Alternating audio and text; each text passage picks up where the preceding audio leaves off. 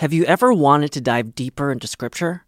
If so, you're in luck, because every day there's a new Scripture reflection from the thoughtful staff at America Media, thinking through big questions together, like, what do Catholics believe about guardian angels? And what can Gen Zers take away from the Gospels? If you're already a subscriber, you can access these reflections in your email inbox or on our website. If you'd like to become a digital subscriber, it's easy to do. Just visit americamagazine.org/subscribe, and you'll have full access to America's Scripture reflections. Welcome to Inside the Vatican with America Media. Each week, veteran Vatican reporter Gerard O'Connell and I take you behind the headlines for an intergenerational conversation about the biggest stories out of the Vatican. This week, we're talking about two changes that Pope Francis made to Vatican law.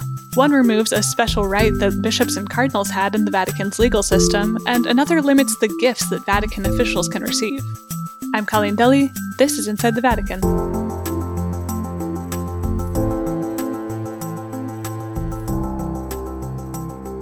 Good morning from New Orleans, Jerry. Good morning from the grey skies of Rome, Colleen, with hot and humid here about to rain. It's the exact same here. I think that come the springtime, we have the exact same weather, Jerry. Investigative journalist Jason Berry first broke the story of Father Maciel in 1997 and has tracked what he says is a decades-long trail of cash and gifts to top Vatican officials from Maciel. Baltimore Archbishop William Lori says he made a mistake not disclosing $7,500 in gifts from Bishop Michael Bransfield, who headed the West Virginia Diocese, in a report investigating Bransfield's sexual and financial misconduct. Lori has since... All right, Jerry, let's get into our news from the Vatican this week. This week, we're going to talk about two big changes that Pope Francis made to Vatican law. One of them was aimed at reducing corruption, and the other removed a certain legal privilege from bishops and cardinals. So we'll start with the anti-corruption one. This one is aimed at cleaning up Vatican finances. So under this change in the law, Vatican officials will have to affirm every 2 years that they haven't been convicted or aren't currently being tried for corruption or money laundering or any other financial mismanagement. And I think the bigger part of this is that it limits the gifts that they can receive to a value of 40 euros or about $50, which is a pretty small amount. You know, I think that we should give some context here on the gift-giving culture in the Vatican. I know there have been some high-profile cases where people have been able to exercise influence with the gifts they've given, sometimes to cover up, you know, some pretty serious misdeeds. I was wondering if you could talk to me about a couple of prominent cases. We can mention some cases. I mean, the famous one was the Father Maciel, the founder of the Legionaries of Christ, who brought, nobody quite knows how much money he brought to the Vatican and then gave to John Paul II, and a lot of it ended up in Poland. Cardinal McCarrick also ran a similar railroad. It seems like it's less than coincidental that these two cases, Maciel and McCarrick, where you had, you know, really high-profile people who they also happen to be the big fundraisers. And so I'm curious, can you say that McCarrick and Maciel were in some way paying people, giving gifts to encourage people to turn a blind eye to their abuse? I don't think you can interpret the intentions of the people in that way. But what we do see is there's a coincidence that these people who managed to bring a lot of money, and they're not the only two, they're the two that are known, but I mean, there are associations which bring a lot of money to the Vatican, have in the past brought a lot of money to the Vatican, and that opened a lot of doors, and they were able to influence nominations for people to be perhaps candidates for episcopacy. But you've got to be very careful, because we can think of situations where people who have been in high positions in the Vatican, when they become a bishop or a cardinal, and certain organizations give a big banquet with a lot of funding behind it for them, when they go return to their position, they remember this. I mean, we are human. And this is the reality. And what is the Pope trying to do? In these decrees, he's not pointing a finger at anybody. But what he is doing is he's working with a memory of many situations that he knows about and where he wishes to close the doors for the future. So yeah, I think that you're drawing an important distinction here where it's not some kind of explicit, like, I'm bribing you to give me what I want, or even I'm paying you to, hush up about rumors about me or whatever. It's more like you were saying on this human level where people will remember the gifts that they're given, and that may influence people in ways that are difficult to quantify. I think that another area where this comes out a lot, where it's maybe surprising, it was surprising to me to learn about this, was the role that money plays and gifts can play in advancing the causes of saints, the canonization causes of saints. I remember years back talking to Cardinal Arinze, the Nigerian cardinal who was head of Congregation for Divine Worship. He had managed to get his mentor, who was a Cistercian monk, a very famous, very holy, recognized man, he'd managed to get him beatified. And then he told me, he said, this is the only case of beatification in 14 countries of West Africa. And I said to him, but Cardinal, how is this? Is it that you don't have any saints down that part of the world? He said, to get saints, you need experts to facilitate, to prepare the documentation, and you need money to pay for these and facilitate. I have some personal experience with this because I work on the canonization cause for Dorothy Day with Archdiocese of New York. And, I can't give a lot of the information about it, but I know that the budget is huge for having to pay people in Rome just to meet with people in the Congregation for Saints causes and kind of hold their feet to the fire and say, hey, make sure that you're still paying attention to my cause. And you have to pay somebody to do that. It's kind of sad, right? To see, you want to be a poor church for the poor, and surely there's holiness in every place in the world. And yet, like you said, the ones that are best funded are often the ones that go through. But I want to ask you, I think there is an important distinction here between like the honest money and maybe the dishonest money when it comes to saints' causes. You do have to pay all these people whose actual jobs it is. But what's the role of gift giving in saints' causes? Has that been a problem? I think you've got to be very careful, Colleen, because this culture, is it diffuse? I don't think so. I was talking to a senior official last night, and he said, I've been here more than 10 years. I've never accepted any, and nobody has come to me either with it. You've got people coming from very different cultures, some of whom are very, very strict on any kind of gift giving. Others which feel it as part of the culture. What Francis is trying to create is to create a culture where there is total honesty. You are not allowing yourself to be bribed or influenced in any way by money or gift equivalent. He's creating a legal framework to prevent any mismanagement or to actual corruption. So, Jerry, let's lay down some of the details on this. Who exactly is this new law affecting? First of all, it's aimed at the senior officials in the Vatican. Mm-hmm. Those who have management over money, those who have oversight, also judicial oversight. It's also across Vatican entities, right? Yes. Vatican entities could be nunciatures, it could be institutions, it could be universities. Vatican entities are many things. It doesn't mean that they're in the Vatican. Mm-hmm. So it would be these people. The second level, that's the gift, is for all Vatican employees. Okay, so the restrictions on receiving gifts over $50 are for all Vatican employees, and then it's only those top officials who have to attest every 2 years that they've never been convicted by any court and aren't currently being tried or investigated for a bunch of financial misdeeds. And we should say those include corruption, fraud, terrorism, money laundering, exploitation of minors, or tax evasion. And they have to testify that they don't have any money in countries or companies that are on this list of high risk of money laundering or companies whose policies are against Catholic social teaching.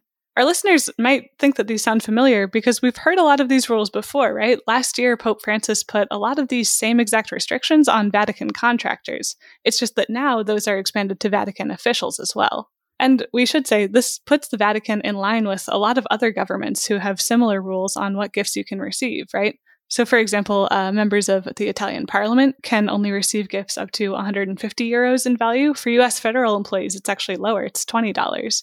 But the Vatican hasn't had these kind of limits in the past. And since most Curia cardinals aren't paid all that much, it's only like $30,000 a year, but with access to, rent subsidized or partly subsidized Vatican apartments. I'm wondering if this is going to represent a big change in lifestyle for them. Well, that's a question everybody here is asking, because it's not infrequent that people come in from outside and invite out a Vatican official for a meal or dinner.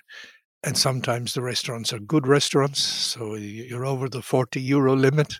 But I think a certain amount of common sense also has to prevail with the existence of the law. I think the markers are being put down. This is what I would say. And so people have to be very sensitive and understand that, you come to work in the Vatican, there are no perks. I mean, you do. There kind of are, though, right? You get apartments. Yes, apartment is part of the job, but it's at a certain level, yes. Right. I think, there's also maybe a sense of caution around this because we've seen it go wrong. Earlier we've talked about Maciel and about McCarrick. Also, just a few years ago, there was the American Bishop Bransfield who gave $35,000 in gifts to influential bishops and cardinals and to the priests that he was accused of sexually harassing. And so he was explicitly using this to cover things up. And I don't know, would you say, do you think that cases like that have maybe made some people in the Vatican more cautious? Colleen, I'd say two things. First of all, it's not just clerics who give money, and it's not just bishops and cardinals who give money.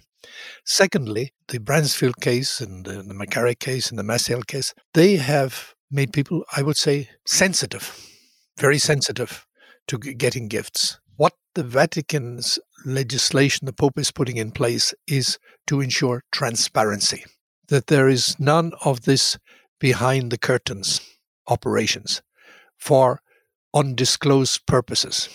What Francis is trying to do is to hand on to his successor a structure, a legal structure, a system, a culture where the next conclave, when the cardinals come to discuss what are the issues in the church, they won't have to devote so much time as they did in the last conclave to the scandals that are coming from the financial operations in the Vatican.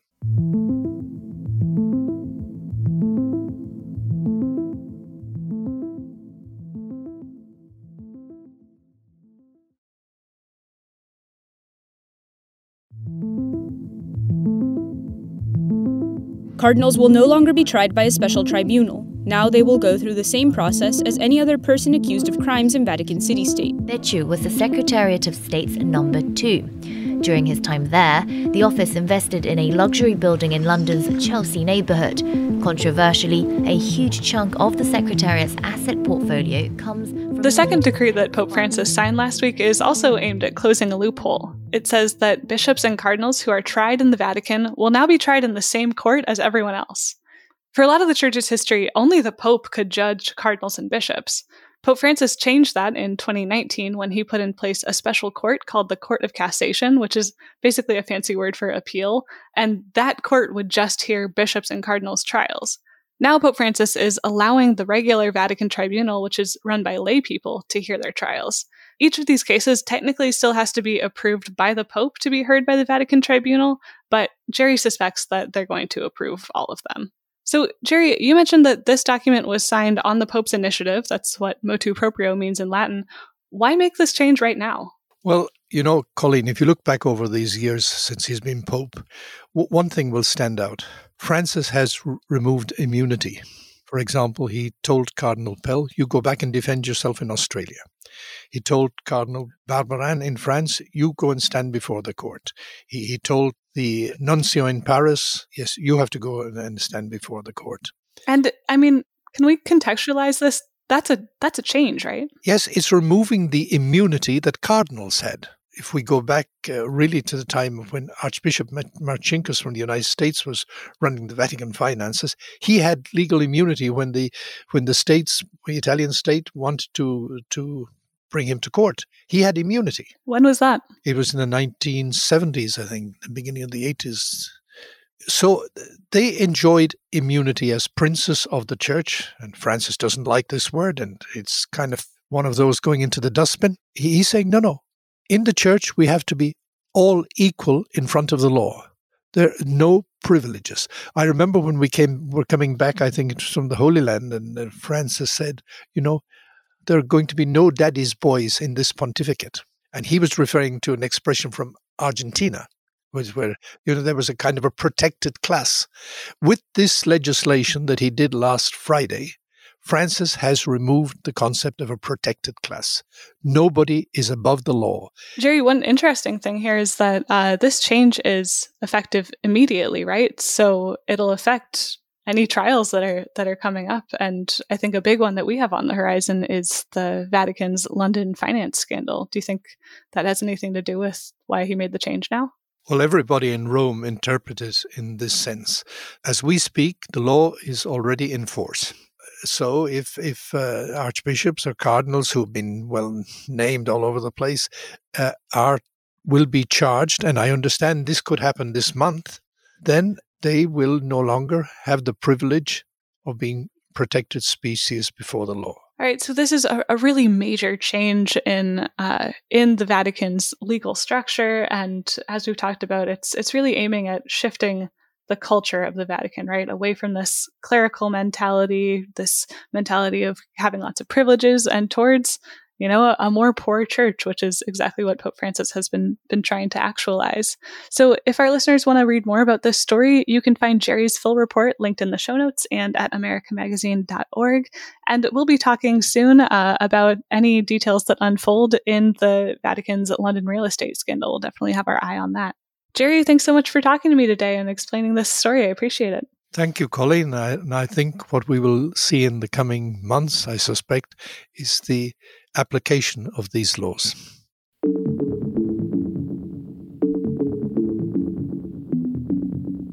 And before we go, here are some other stories that we've had our eyes on this week.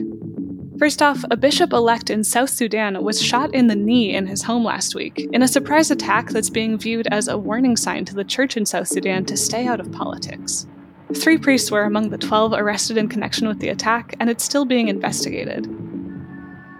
The bishop, who is now home from the hospital, has said, "The wounds in my leg will heal, but I'm worried about whether the community can heal." The church has been instrumental in peacemaking efforts in South Sudan, and 2 years ago, Pope Francis invited South Sudanese leaders to the Vatican for a retreat. This was when he stooped down and kissed their feet and begged them to make peace. Pope Francis has been following the situation in South Sudan really closely, and he hopes to visit the country someday. Next up, one thing we've been hearing a lot about in the US is that the bishops continue to clash over the question of giving communion to politicians who support abortion rights, especially President Joe Biden and House Speaker Nancy Pelosi, both of whom are Catholics. Now, Biden's bishop in Washington said that he won't ban the president from the sacraments, while the new bishop of President Biden's home diocese in Delaware has declined to comment. So, what's the verdict? The question is left up to local bishops right now, but the US bishops are planning on voting on a blanket national rule at their June meeting. As for the Vatican, it's unlikely to weigh in, but if they do, it wouldn't happen until after that vote in June. Last up, Pope Francis has announced a few prayer initiatives for the month of May in which Catholics generally honor Mary. The Pope has asked the world's Catholics to pray a rosary every day this month for an end to the COVID pandemic, and a Hail Mary every day this month for the unrest in Myanmar, where 750 people have been killed since the military coup on February 1st. You can find more on all of these stories at americamagazine.org, and as always, linked in the show notes. Inside the Vatican is a production of America Media. This week's episode was produced by Maggie Van Dorn. Production assistance from Robert Balaser at the Jesuit Curia in Rome. Inside the Vatican is mixed by Kevin Christopher Robles. You can find in-depth and up-to-date Vatican coverage at americamagazine.org and follow us on Twitter at INSDE Vatican Pod. That's inside without the second I, Vatican Pod. You can also leave us your comments and questions at InsideTheVatican at americamedia.org. And if you want to support our show, the best way to do that is by subscribing to America Magazine. You can do that at americamagazine.org/subscribe. For America Media with Gerard O'Connell, I'm your host and producer, Colleen Deli. We'll see you next time.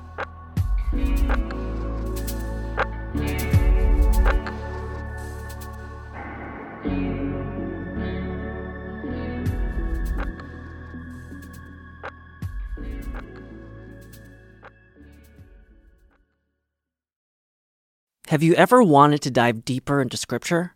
If so, you're in luck, because every day there's a new Scripture reflection from the thoughtful staff at America Media, thinking through big questions together, like, what do Catholics believe about guardian angels? And what can Gen Zers take away from the Gospels? If you're already a subscriber, you can access these reflections in your email inbox or on our website. If you'd like to become a digital subscriber, it's easy to do. Just visit americamagazine.org/subscribe, and you'll have full access to America's Scripture reflections.